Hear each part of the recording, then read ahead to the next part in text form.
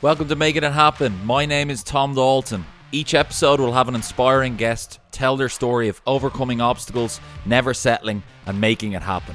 Don't forget to share, subscribe, and review. So grab a coffee. Hope you enjoy the pod. Let's go.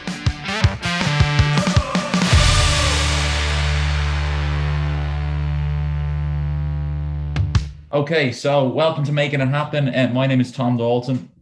I think we're on episode number 33 or 34. I can't keep up at this stage. But I'm delighted to say, a bit left of field for me now. I'm delighted. I'm actually really interested to hear his story. We have Kevin O'Brien on the podcast today. Kevin O'Brien was previously the vice captain of Ireland cricket team and holds the record for the fastest century. I hope I don't get this wrong because he's going to correct me if I do get this wrong. Cricket team and holds the fastest century ever scored at a World Cup, coming from 50 balls against England on March 2nd, 2011. I think we can all remember that. I think that's when Ireland turned in and became a cricket fan overnight. He made his Irish debut in 2006 and took a wicket with his first ever ball in a one-day international game, the third person to do that in history of the game. In 2007 World Cup in the West Indies, Kevin was an integral part of the squad, which beat Pakistan on St. Patrick's Day, which I'm sure is a massive achievement, and beat Bangladesh in the Super 8s and tied with Zimbabwe in Ireland's first ever World Cup game. So Kevin, welcome to the podcast. How was that intro? Perfect, yeah. Bringing back some good memories. A long time ago, especially that 2007 World Cup, the win against Pakistan on Paddy's Day. I didn't see daylight for about 3 days afterwards. It was a good party in Jamaica. Brilliant. I can't wait to get stuck into that and hear all about it. But Kev, for a second, if we're going to jump back, I suppose, childhood, growing up, and how cricket came into your life. Yes, I mean, I'm the youngest kid of six, 5 boys and a girl in our family. Dad played cricket. Played for Leinster, the province, played for Ireland as well, 52 times. So, yeah, we were just born into cricket. We grew up probably 500 yards from Railway Union, which has been our sports club for our whole lives. So, yeah, just every weekend, we were down in the club during the summer, playing cricket, watching Dad play and watching my older brothers play. So, myself and Niall are kind of followed in Dad's footsteps and both played for the national team. And Kev, at that time growing up, it's obviously bigger now, but what was it like? Was there many people doing it?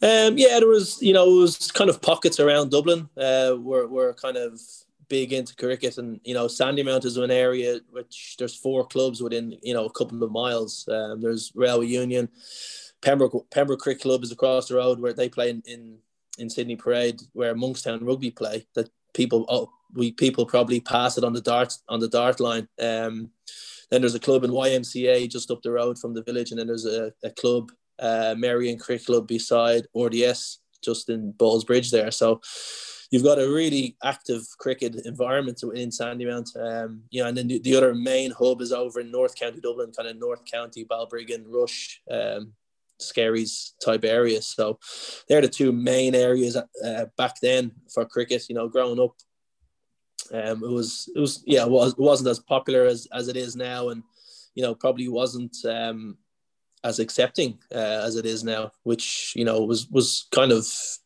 weird for a 10 or 11-year-old going to school, kind of not really telling anyone that we played cricket. Myself and Niall, we certainly didn't make it public knowledge that we played.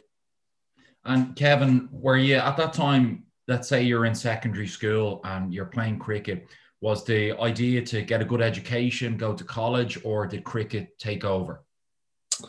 No, probably for me, I mean, I was never brilliant at school. But I enjoyed school and I wasn't the best studier, and my results weren't always that good. And to be honest with you, I never thought I was actually very good at cricket. I mean, I obviously thought I was okay, but I never thought that I'd go on and represent Ireland. And, at the time I probably felt I didn't really want to, pursue a career in cricket. The only opportunities of a career in cricket at that stage were over in England.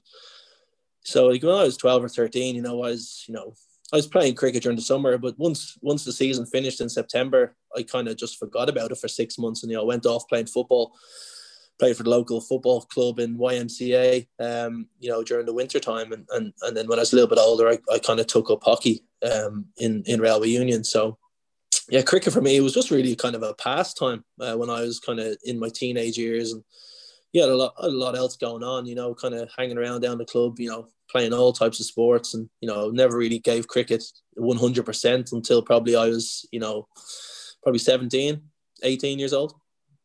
And Kev, talk to me about that. Is cricket where you get a scholarship, you get a contract, you play for a club, or was the opportunity, maybe I can go to the UK and do this full time?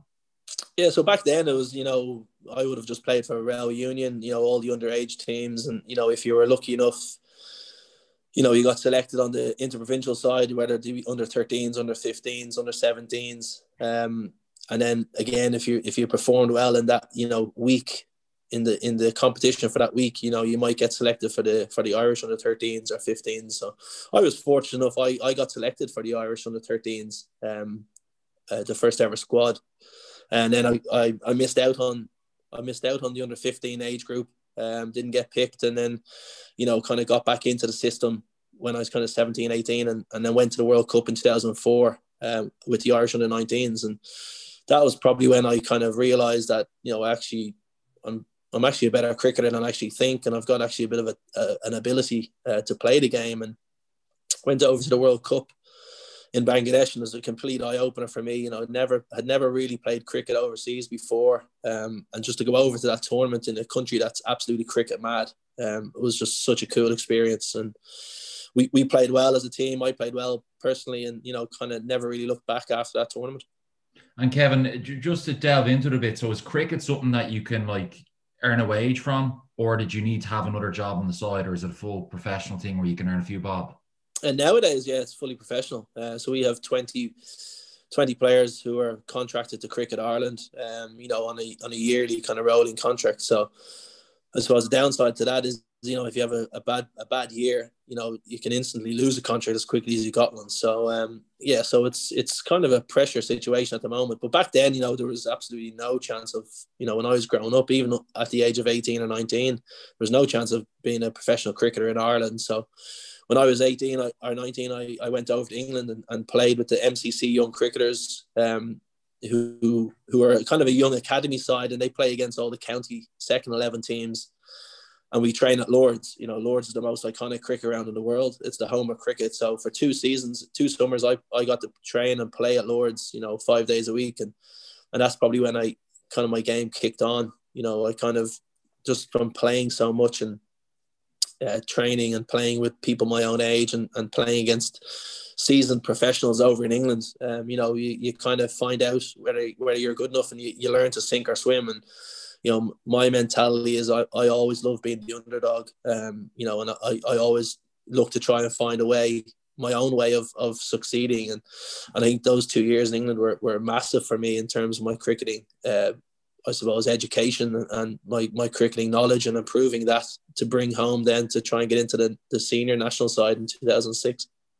And Kev, if we talk about that, your first World Cup and traveling to Bangladesh, were at the time Ireland looked at underdogs, or who are these guys coming in? And talk to us a little bit. Yeah, so the way, and it's still similar enough now. The way you qualified for that Youth World Cup, if you won the European Championships, which was competed between Ireland, Scotland, Holland, and Denmark. If you won that tournament, you qualify for World Cup. So we had a really good team in my age group. 5 or 6 of us went on to represent the national squad over the last kind of 10 or 12 years. So yeah, we won the tournament. We beat Scotland and we qualified, and we were up against West Indies, Pakistan, and Papua New Guinea in our group. And the first game of the tournament was against West Indies, and we were absolutely hammered in the first 2 warm-up games by a kind of club side in Bangladesh. And we kind of thought, jeepers, what's going on here? We came over thinking we're actually a decent team, and we've got absolutely hammered by this club team. And But anyway, we entered the tournament. We almost beat West Indies in the first game. We only lost by 5 or 6 runs, and we then beat Papua New Guinea. So we qualified for the plate stages. We didn't qualify for the main event. So we qualified for the plate, and we got to the semi-final. And so I think we got to the final. I can't even remember, so long ago. But we lost to Australia in a close game. We gave them a really good run for their money. And they had a few future Australian internationals who were playing. So yeah, it was an unbelievable tournament. I always look back and see who the players played in that tournament for the other teams, and just some of the names that played are like some of the best players in the world at this moment. So it was a real eye opener for all of us, but me especially. And Kevin, if anyone that's listened, give an understanding, talk to us a little bit about preparation and training that goes into preparing for some of these games. So I mean, well, nowadays, my prep and my training would be a lot different than when I was, as a young 22-year-old kind of getting into the sport or into international cricket. So back then, we'd train, in the lead up to that World Cup, certainly going to Bangladesh, and then also with the national team going to the World Cup in the Caribbean in 2007. We were training every weekend, Friday, Saturday, Sundays, and then you were kind of expected to go to the gym on your own midweek, because in 2007 we were all amateur. We had a postman. I was in college. We had a farmer. I think we had one kind of fully professional cricketer, and he was based over in Middlesex, Owen Morgan, who's now the English captain. So he played for us in 2007. But everyone else was an amateur. We had salesmen, we had, all sorts of jobs. So people were working Monday to Friday, 9 to 5, then go to the gym in the evening time, and then, out for a full weekend of training, Saturday, Sunday, 10 o'clock till 5 o'clock, both days, out in North County, which is based in Balbriggan. There's an indoor hall there. So yeah, it was full on and something that, a lot of us hadn't really experienced before. But certainly going into those World Cups, it certainly put us on the right path to go and achieve what we did. And Kev, talk to us about, probably you had to mention there earlier, would you say it was the highlight of your career in Jamaica? It's one of them for sure. Yeah, being at the crease when we beat Pakistan was an unbelievable feeling. Watching Naylor score 72 in the same game and win us the match. It was absolutely class. And being on Paddy's Day as well, made it even more special. So, as you said at the start, our first World Cup, we tied with Zimbabwe 2 days beforehand, and then we beat Pakistan. So we'd qualified for the quarterfinals, in our first ever World Cup, which was unbelievable, unheard of. People around the world still talk about us beating Pakistan that day as being the biggest upset in World Cup history. Just because no one knew Ireland even played cricket. The only people who knew were the people involved in the game here in this country. But then to go over to beat Zimbabwe, who are a test nation, and then or tie with Zimbabwe, who are a test nation, and then beat Pakistan, it was unheard of. And Kevin, what was the support like over there? Was there many paddies, or how was it? Yeah, unbelievable. Pretty much every cricket fan in Ireland flew over. People thought we'd only be there for 3 games, and we might beat Zimbabwe, but we'd probably lose to Pakistan and West Indies, and we'd fly home and kind of, well done, plucky Ireland, you did really well. And the only people who, I'm not saying the only people, but very few people actually kind of gave us a chance. Certainly the 15 players there and the 5 sports staff really believed we could qualify. Yes, we were up against 3 test teams, but ultimately those 3 test teams are very inconsistent. They're unbelievably good on their day, but they're also unbelievably poor if it's not their day. And we caught Pakistan on a cold day, and ultimately went through to the quarterfinals, and we were there for an extra 4 or 5 weeks in the Caribbean, which is the best place to play cricket in my opinion. Just the feeling and the laid back attitude was we were the second favorite team after the hosts West Indies. Everyone wanted us to win, and all the locals were supporting Ireland. So if they weren't supporting West Indies, they were supporting Ireland. So yeah, we were like the second team over there. And talk to us about your travel. You must have some passport stamps on your over few years, do you? Yeah, well, my first passport basically used all the pages about 3 or 4 years ago. So I applied for an extra large 56-page passport there, 4 or 5 years ago. I think I'm halfway through. So, being very fortunate to travel around the world. I think, if you asked me when I was 19 or 20, you'd play cricket in all these countries, or you'd even visit these countries. I would look at you going, no chance. But yeah, very fortunate to go over and, being able to play in the countries I have done and see things, that you probably wouldn't have even only dreamed of. It's what makes playing cricket, so much more enjoyable, is to be going over to experience, different cultures and, go to these different countries and to see different things and, just travel around and meet new people and, play a game that's ultimately, it's just a bit of fun, really. But, for me, I'm very fortunate enough and obviously very thankful to Cricket Ireland, first and foremost, to be able, to call this my job. And it's, hopefully there's a few more years left in me and we see what happens after. And Kev, when you're in these countries, do you get any downtime, or is it all cricket? No, I mean, we do get a bit of downtime for sure. I think, although cricket is a long game, we do get a lot of days off in between matches. It's usually a day off unless you really want to actively go and work on something at training. So yeah, there's a lot of downtime and there is a lot of opportunity to go and you kind of sightsee and do the touristy stuff. And I would have done a lot of that when I was younger. Not so much in the last couple of years. Certainly use the days off now to, refresh the body and kind of, get all those aches and pains out, ready to go for the next match or next training session. So, but yeah, certainly, being able to go and do some touristy stuff has been great, and it's made the tours even more special. Okay, we're talking in 2020 here and COVID world and stuff like that. Where is Cricket Ireland at today? Is it still on an upward growing cycle, or where is it at? Yeah, I think to be honest, it's probably plateaued a little bit over the last couple of seasons. Obviously achieving test status, which was a huge achievement for Cricket Ireland and everyone who's involved in getting that.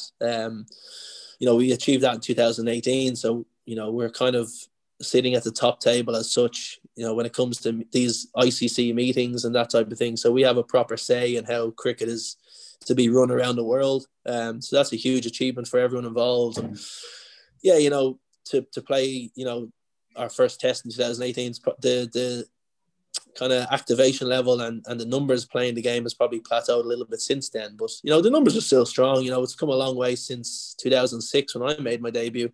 And I'm sure it's going to get even stronger and stronger with the performances, hopefully, that we put in as a national team, both men's and female. Hopefully we can get more numbers playing and get cricket into more schools. That's what can. And Kev, talking about crickets in more schools, is coaching something you're looking at in the future, you're currently doing, or it's always been part of your life? Yeah, it's something I've done, previously, and probably the last couple of years since the amount of cricket that I'm playing has gone up.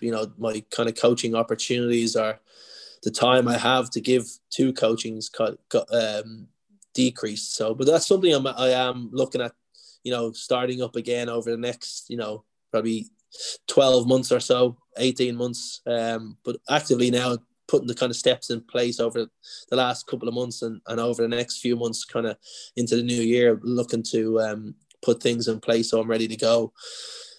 Maybe this summer kind of started up again on a small time basis and try and run from there.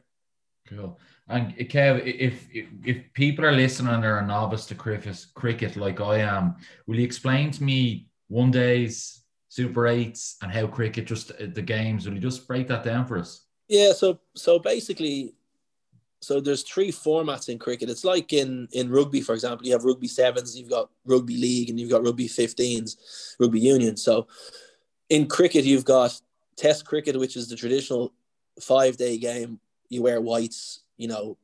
People would probably associate it with cucumber sandwiches and that type of thing, and very slow pace of game, and it's more tactical.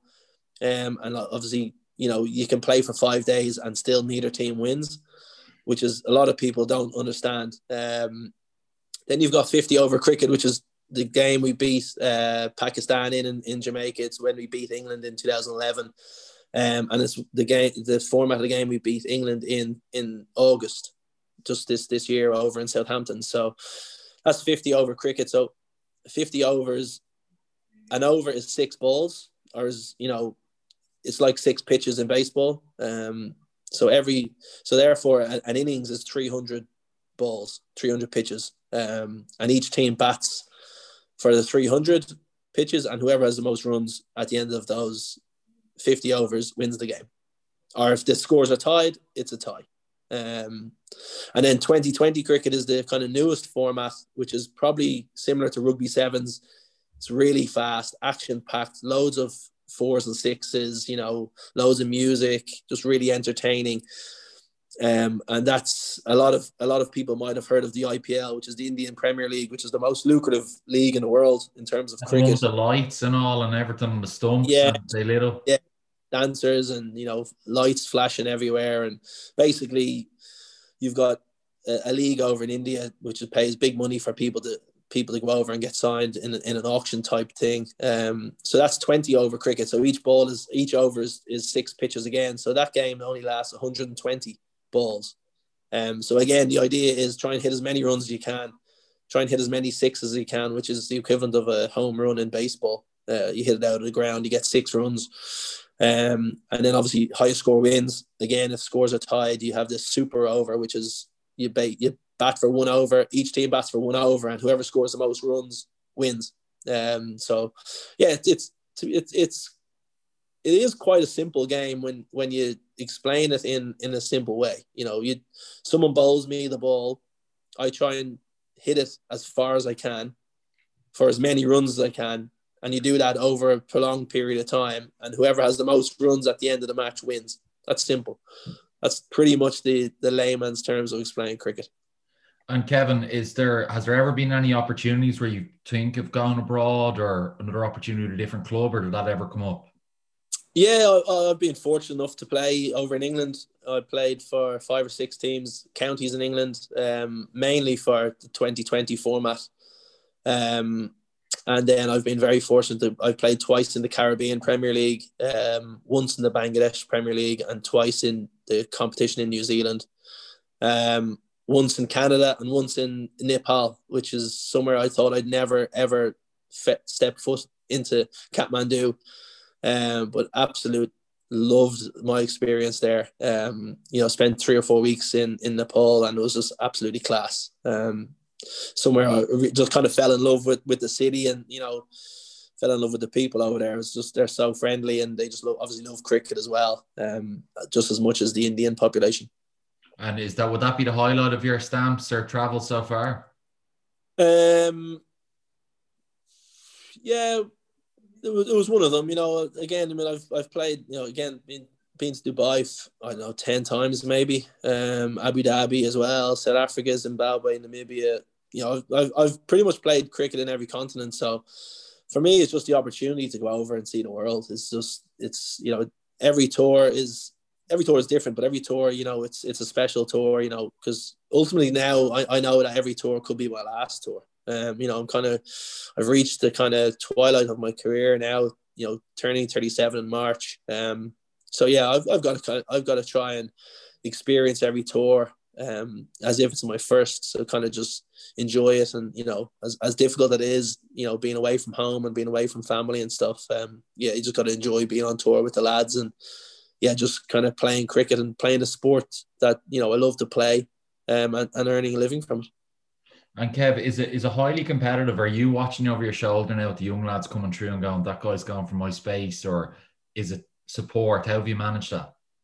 No, I always look at the younger guys in the squad and thinking, I'm not going to give up my space in the team. They have to earn it from me. And I think probably over the last 2 or 3 years, my performances have certainly become more consistent. Now, I'm not saying they've been more kind of entertaining or whatnot, but over the last 2 or 3 years, I've got more consistent as a batter than I would have been in my first few years of my career. So yeah, certainly, I know that, the young guys are, they're around the squad, and, they want to take my place, and, they want to push the old brigade out, but I'm going to make them work for it. They've got to continue to put in really good performances, and ultimately, if I can, at the end of my career, if I can sit back and go, well, listen, player X earned that spot rather than me giving it to him, I know I'll be happy. I know the team will be in a better position because of that. And obviously cricket, hopefully the squad will have put in some more good performances and some more wins. And Kev, anytime I'm watching a game, is there much chat going on, or is it the gentleman's sport we know it as, or is there a bit of sledging or slagging going on between you, or? Yeah, there's a bit of slagging going on. Yeah, I mean, probably now, not so much from me, or maybe not so much to me, but yeah, certainly when I was younger, yeah, like I've got a bit of red mist in me. I can switch, and I can switch quickly. So certainly when I was bowling, I don't bowl much anymore. But I used to bowl, and I used to bowl quite a lot. So if I was having a bad day and I was bowling to someone, and I'd say a few words, I'd fire myself up, and I'd get stuck into them. Now that could be friendly banter, but also it could, borderline, sportsmanship kind of thing. But that's what you got to do to win games of cricket. That's what you got to do to win international sports. You got to try and get one up on your opposition. And if that means that I'm not saying you take it over the line.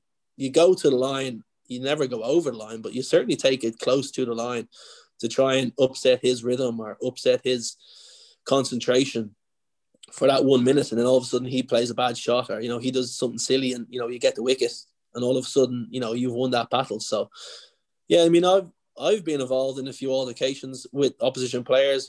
They've come at me, and I've gone back at them hard.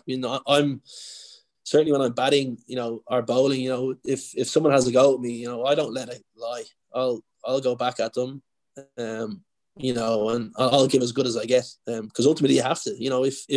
If you're getting a bit of sledging, or you're getting a few words thrown at you, and you just turn away and you kind of shy away from it, the opposition have one up on you. You got to show, yeah, all right, I may only be playing for Ireland, you might be playing for Australia, but we're playing the same match here today, and there's no way I'm going to let you win easy. You got to come, and you got to earn this victory, or earn this performance to beat us. And I think that's when the Irish team were at our best. That's everybody in the squad had that attitude. Like William Porterfield, who was the captain for 14 years, that's the way he played cricket. My brother behind the stumps, he was so loud, chirping away, just chatting absolute gibberish for 12 hours.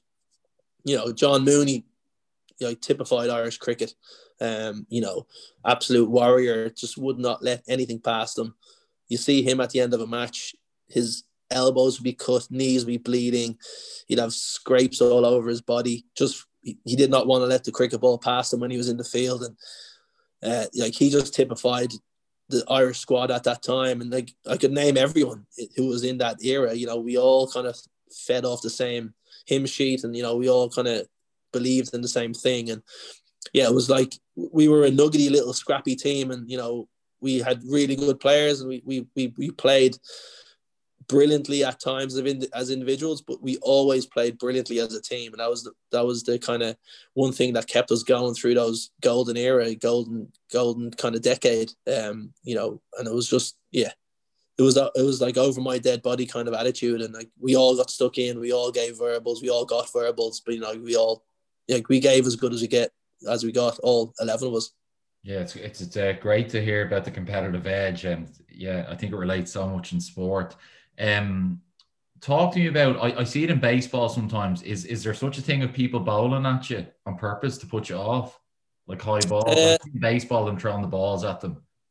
Yeah, definitely. Like, I think one of the biggest attributes as a quick bowler, is the ability to, and one of the biggest fears as a batter is, this fella has the ball in his hand. He can actually hit me in the head anytime he wants. And that's a scary thing, like, and obviously in baseball, I think you're not allowed to throw it at the batter. I think if you hit him or something, it's a walk, or is it a run or something. But in cricket, if you get hit in the head, or you get hit in the shoulder or the elbow or the chest, it's fair game. And certainly in Test cricket, that's when, because they can have different field settings and stuff like that, that's when the tactics come into it. And, you might have a bowler deliberately trying to hit you in the head for half an hour, and you've got to you got to be man enough to not back away and not show that you're intimidated. Whereas inside, you're absolutely bricking it. And if any batter tells you, oh no, I love those times, it's like, they're lying. There's no way you love somebody trying to actually potentially could kill you. There's not fun in that. But like, if you show 1 ounce of fear, you're gone. If you start backing away and you're shying away from the ball, you've lost the battle. It's only a matter of time before you get out. So you've got to literally stay in there and look as if, yeah, I'm not intimidated. Whereas deep down inside, you are absolutely bricking it. But yeah, that's the challenge of being a batter, and that's one of the biggest things of being a pace bowler. You know, and I'm talking about pace bowler, somebody who bowls upward of 85 miles an hour. That'll be classed as a quick bowler. The ability to hit the opposition if and when they want. I'm mad to think that it's coming at you at that speed, which is crazy, and such a hard ball. Yeah. Talk to me a little bit about, I suppose, you're, as you mentioned earlier, you're coming to maybe what you say the end of your career. I'm not saying it's your end yet, but are you thinking about life after cricket, or what's next for yourself, Kevin? Yeah, so I mean, probably the last 8 or 9 months, I've kind of actively thought what I'm going to do. I've always had an idea what I might like to do, but yeah, the last 8 or 9 months, I've kind of looked at areas that I can explore and look at where I'm going to go with my post-cricket career. And coaching is something that I like to do. You know, and I've enjoyed doing it over the last 7 or 8 years, however long I've been doing it. So that's an area that I'm looking to do, you know, whether that's get involved with, you know, a team in Cricket Ireland, or if it's my own personal private academy, or if it's a bit of both. You know, just, I suppose, whatever doors are opened, or, you know, I can open, I suppose, once my career finishes. You know, I'll look to go down that. And I also have a desire to umpire. I don't know where it kind of came from, but I've done my umpiring courses. I'm a qualified umpire. So for me now, I just need the practical experience of getting out and, you know, putting the umpire coat on and gaining experience, you know, in games. So that's something I haven't been able to do since I qualified, just due to the amount of cricket I have played over the last kind of 18 months. So yeah, so there's kind of 2 main avenues that I'm exploring. But yeah, we'll just wait and see how long I can continue to play at the elite level. You know, how long the body will hold on for, and more importantly, how long the mind wants to play. Because ultimately, once the mind goes, and once I'm not really keen on kind of putting the extra yards in at training and doing the extra training on my skills, you know, ultimately there's no point in playing. So at the moment, I'm hungry to play, and I think COVID and the lockdown has been good for that. It's kind of refreshed me, and it's given me the opportunity to, you know, get fitter, lose a few kilos here and there, and, you know, probably be in the best shape I've been in my whole career. So, yeah, I think the positive from COVID and the year to 2020 is potentially maybe a 18 months added on at the end of my career. It's great to hear someone talk positively about COVID, because all we see in the press and media is negative. And I keep saying to any people I'm talking to, I say, use this as an opportunity. Whatever you need to specialize in or spend a bit of time on, now is your chance. Yeah, definitely. Time is their biggest thing. It's great to hear, Kevin, your passion for the sport. And is there anything, I suppose, you don't like about it? Warm-ups. Absolutely hate warm-ups. Yeah, I just let me arrive at 5 to 11, put on my gear and go out and play. I'll do a few hamstring stretches, you know, a calf stretch and a quad stretch, and just let me play at 11 o'clock. This thing of meeting at like 9:30, you know, to do your foam roller and do your TheraBand work and do your, I don't know, prone holds and all this kind of, I'm like, I don't need to do, I'm 36. I don't need to do all this. Just wheel me out at 5 minutes before the match, and I'll get ready to go. I'll be good to go to chase the ball first at 11:01. But yeah, warm-ups kill me. Absolutely kill me. That's probably the only thing I really, really dislike about cricket. It's gas. I was listening to an interview. Brian O'Driscoll was talking and being asked a question. He was like the worst trainer or worst warm-up person. And he said Rocky Elson, the rugby player, he said he'd be the absolute worst. Turn up late, not being there, not taking part in warm-ups. But then on the pitch, he just perform. Yeah, yeah, yeah. A 10 out of 10. So it's very interesting you say that. Kevin, I'm sure you've dealt with a lot of coaches and mentors over the years and through the different clubs you've been with. Is there any nuggets of advice that have stayed with you and impacted your life? Yeah, I just try and, I always try and play the same way, if that makes sense. So, I always try, my first mentality when I bat is always try and score runs. Regardless of the situation, we might be, massively behind the 8 ball, getting absolutely hammered.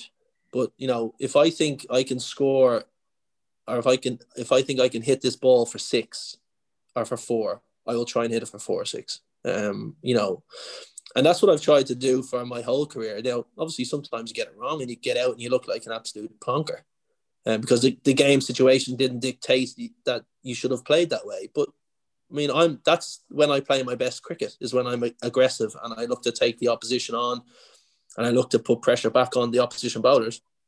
So why would I change? So that's one thing I try and live by, and I try and tell the young lads in the squad is like don't worry about the score or the situation in the match. If the ball's there to hit it, because ultimately the objective of batting in cricket is to score runs. That's the simple way of putting it. And the object is to score runs as quickly as you can. So if you get a really bad ball from a bowler, and it might be your first ball, but if you can hit it for a 4 or a 6, why wouldn't you do it? Don't have the fear of, it's my first ball. What if I hit it in the air and get out? You could do that anyway. But you've missed an opportunity to score runs and put the pressure back on the opposition. So that's the biggest thing I try and live by in terms of the way I play and the way I bat. It's just to try and play each scenario the exact same way as I have done, over my whole career, and that's to try and be aggressive. Now, ultimately, you do tone down the aggressive nature at times. You might try and hit it for a 4 instead of a 6 because there's a fielder on the boundary, for example, or you might try and hit it for a 2 or, instead of trying to hit it for a 6, whatever it might be. But ultimately, I want to try and score a run off every ball. So that's what I try and live by. And, I think as players, if you ask, obviously cricket's a different sport. It's than most other sports around. But if you speak to anyone within the sporting world, and if you say, when have you been at your best, it's probably when they've been aggressive. If it's a rugby player, when have you made your best tackle? When I've gone actually at the opposition player and I've hit him hard, I haven't taken a backward step.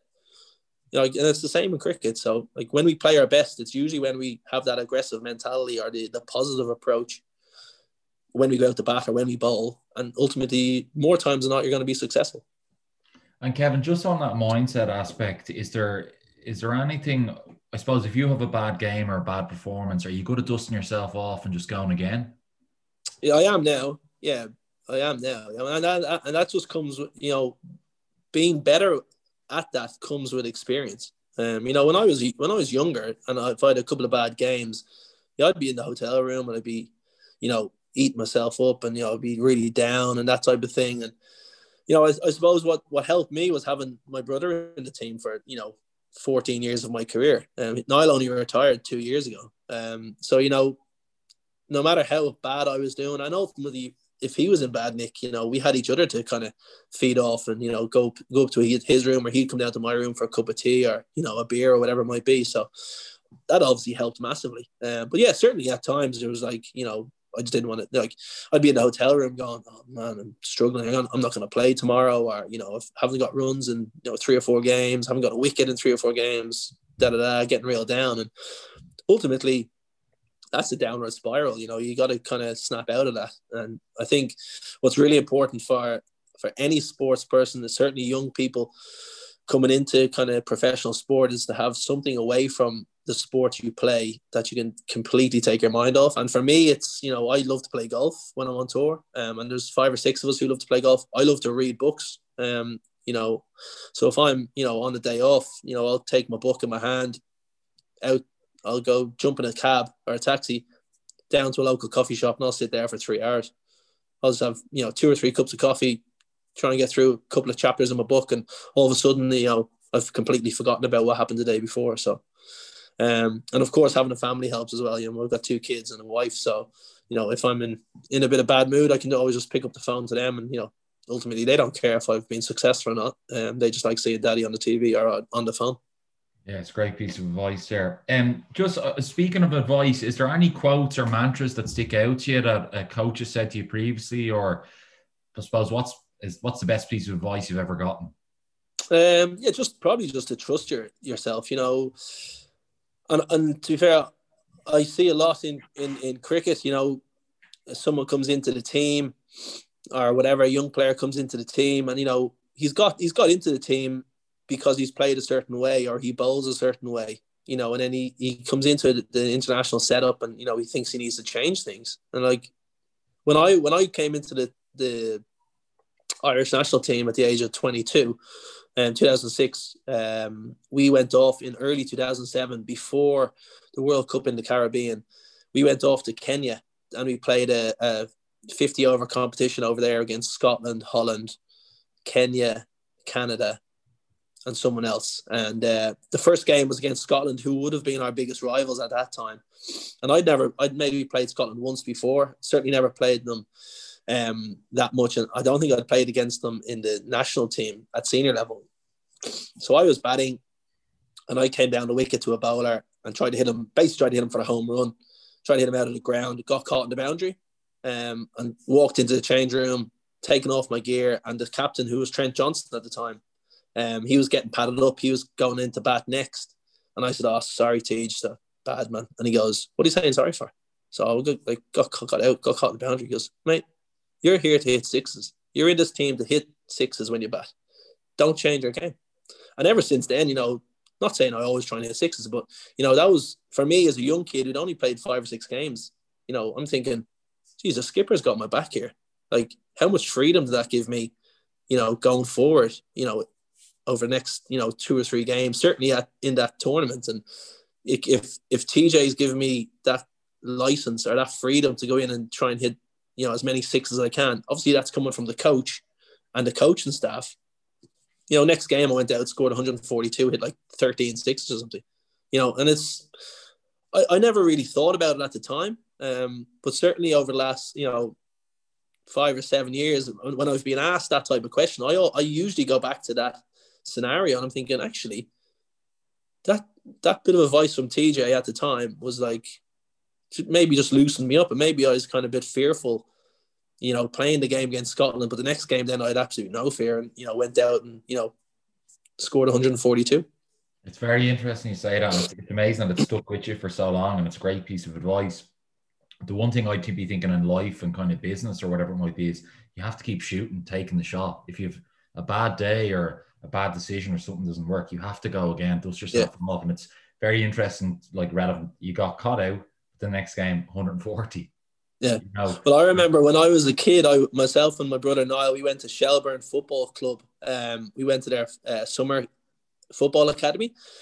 I can't remember who the coach was, but he basically said, if you don't shoot, you don't score, which is unbelievable. In football, if you don't take a shot, you're not going to win any games. You know what I mean? So it's completely relevant in you know, most sports. You know, if you don't take the positive approach, if you don't look to score, you're not going to win any matches. And that's the mentality in you know, for me when I bat, is if you don't look to score any runs, or if you don't play any shots, you're not going to score any runs. So you may as well try and have some fun while you're out there. And I can't remember who the coach was, but it was unbelievable. Like as a 10-year-old kid or something I was at the time, it was like, what's he done to shoot your score kind of thing? It doesn't make sense. You know what I mean? But it's so true. Brilliant. Kev, so we're going to fire a couple of questions at you that I normally throw at some of my guests. I suppose this probably catches people out sometimes. If you could have a meal with any 5 people, dead or alive, who would they be? Yeah, I have it written down here because I spent 24 hours trying to think. But I don't know if you know the Food Network, and there's a TV show called Diners, Drive-Ins and Dives. Okay. So basically the host of that is a guy called Guy Fieri. He's a big tattoo guy. He's an American, peroxide blonde hair. So I definitely have dinner with him. He'd obviously cook the food for us.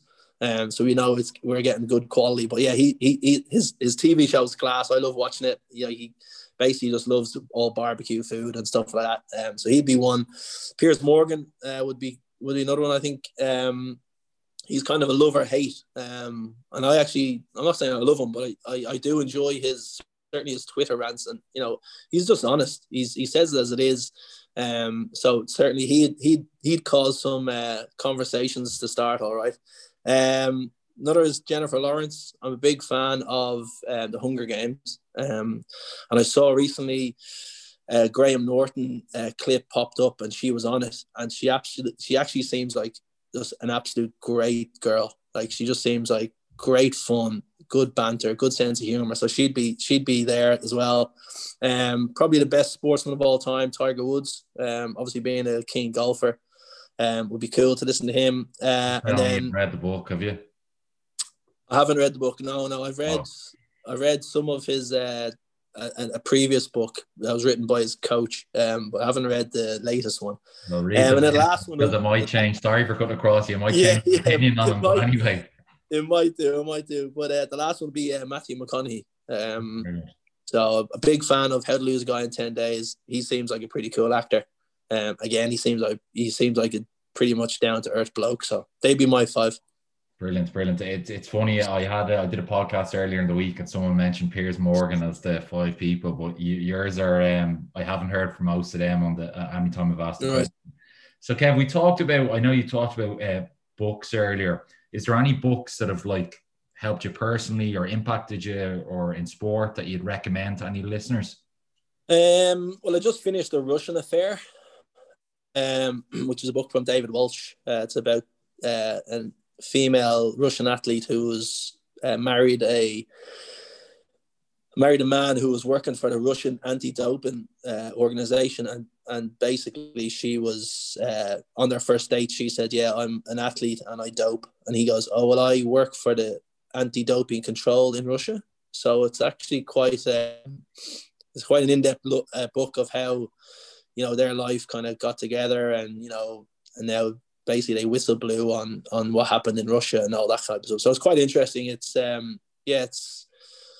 it's a strange book to read, you know, but like it actually makes for a good read, if that makes sense. It's weird the way 2 people from completely different sides of, you know, I suppose their thought process, you know, one being a doper, one trying to stamp out drugs in sport, and they kind of marry and have a kid together and stuff like that. So it's actually quite a good read. I'm a big fiction fan. So there's a Norwegian author called Joe Nesbo. So I love his books. He basically writes about a detective called Harry Hole, and it's the Harry Hole series. So anything around that. And then being a big Mockingjay Hunger Games fan, I recently read The Ballad of Songbird and Snakes, which is the prequel to the Mockingjay series. So it goes back and I don't know if you've seen the Hunger Games. Cornelius Snow is 18 years old, so it's kind of like it happens before the Hunger Games, if that makes sense. So they'd be my 3 kind of recommendations. I'm sure the listeners are going to give out to me now. It's anything to do. I've only just 3/4 through The Hobbit. That's how far. I haven't even seen Lord of the Rings or anything like that already. I haven't seen Lord of the Rings, and they're too long. Yeah. I haven't read any of the Hobbits, but I've seen I think the first or second, maybe the first 2 Hobbit movies, but they're too long as well. They're like 3.5 hours. I'm very interested in picking up that David Walsh book. I'd be a fan of his in a sense, but you know, he did that Team Sky book after the Lance book. I didn't know he did that. No. It's one thing that interests me, and Paul Kimmage kind of fell out of him. Myself and my father would be big on the anti-doping thing. Yeah. But David Walsh did a book on Lance, and then Sky employed him to do a book on Team Sky. And really? Paul Kimmage kind of gave him a bit of shit because he was like, well, they're paying you to do a book on this and make their sport look clean. But anyway, I'd be very interested to hear that because his investigative journalism is very good. Yeah. Kev, listen, brilliant. I just want to say thanks so much for your time. Where can people stay connected with you or find you, or if they want to find out more about your cricket academy? So KevinO'BrienCricket.com, I think it is. It's been so long since I been on it, but that's the website. It's type in Kevin O'Brien Cricket, and you'll find it. I'm on Twitter, and I'm on Twitter. I'm not really active on Twitter. I retweet a lot, but I don't actively tweet. But I'm thereabouts. On Facebook as well. So if any fans want to touch base, no problem at all. But as I said, I've got a lot of things going on, 2 kids and a wife and the family to raise and stuff like that. So my Twitter game isn't as strong as it potentially could be. Brilliant, Kev. Well, listen, I just want to say thanks again so much. It's great hearing your story. Cheers. Thanks a million.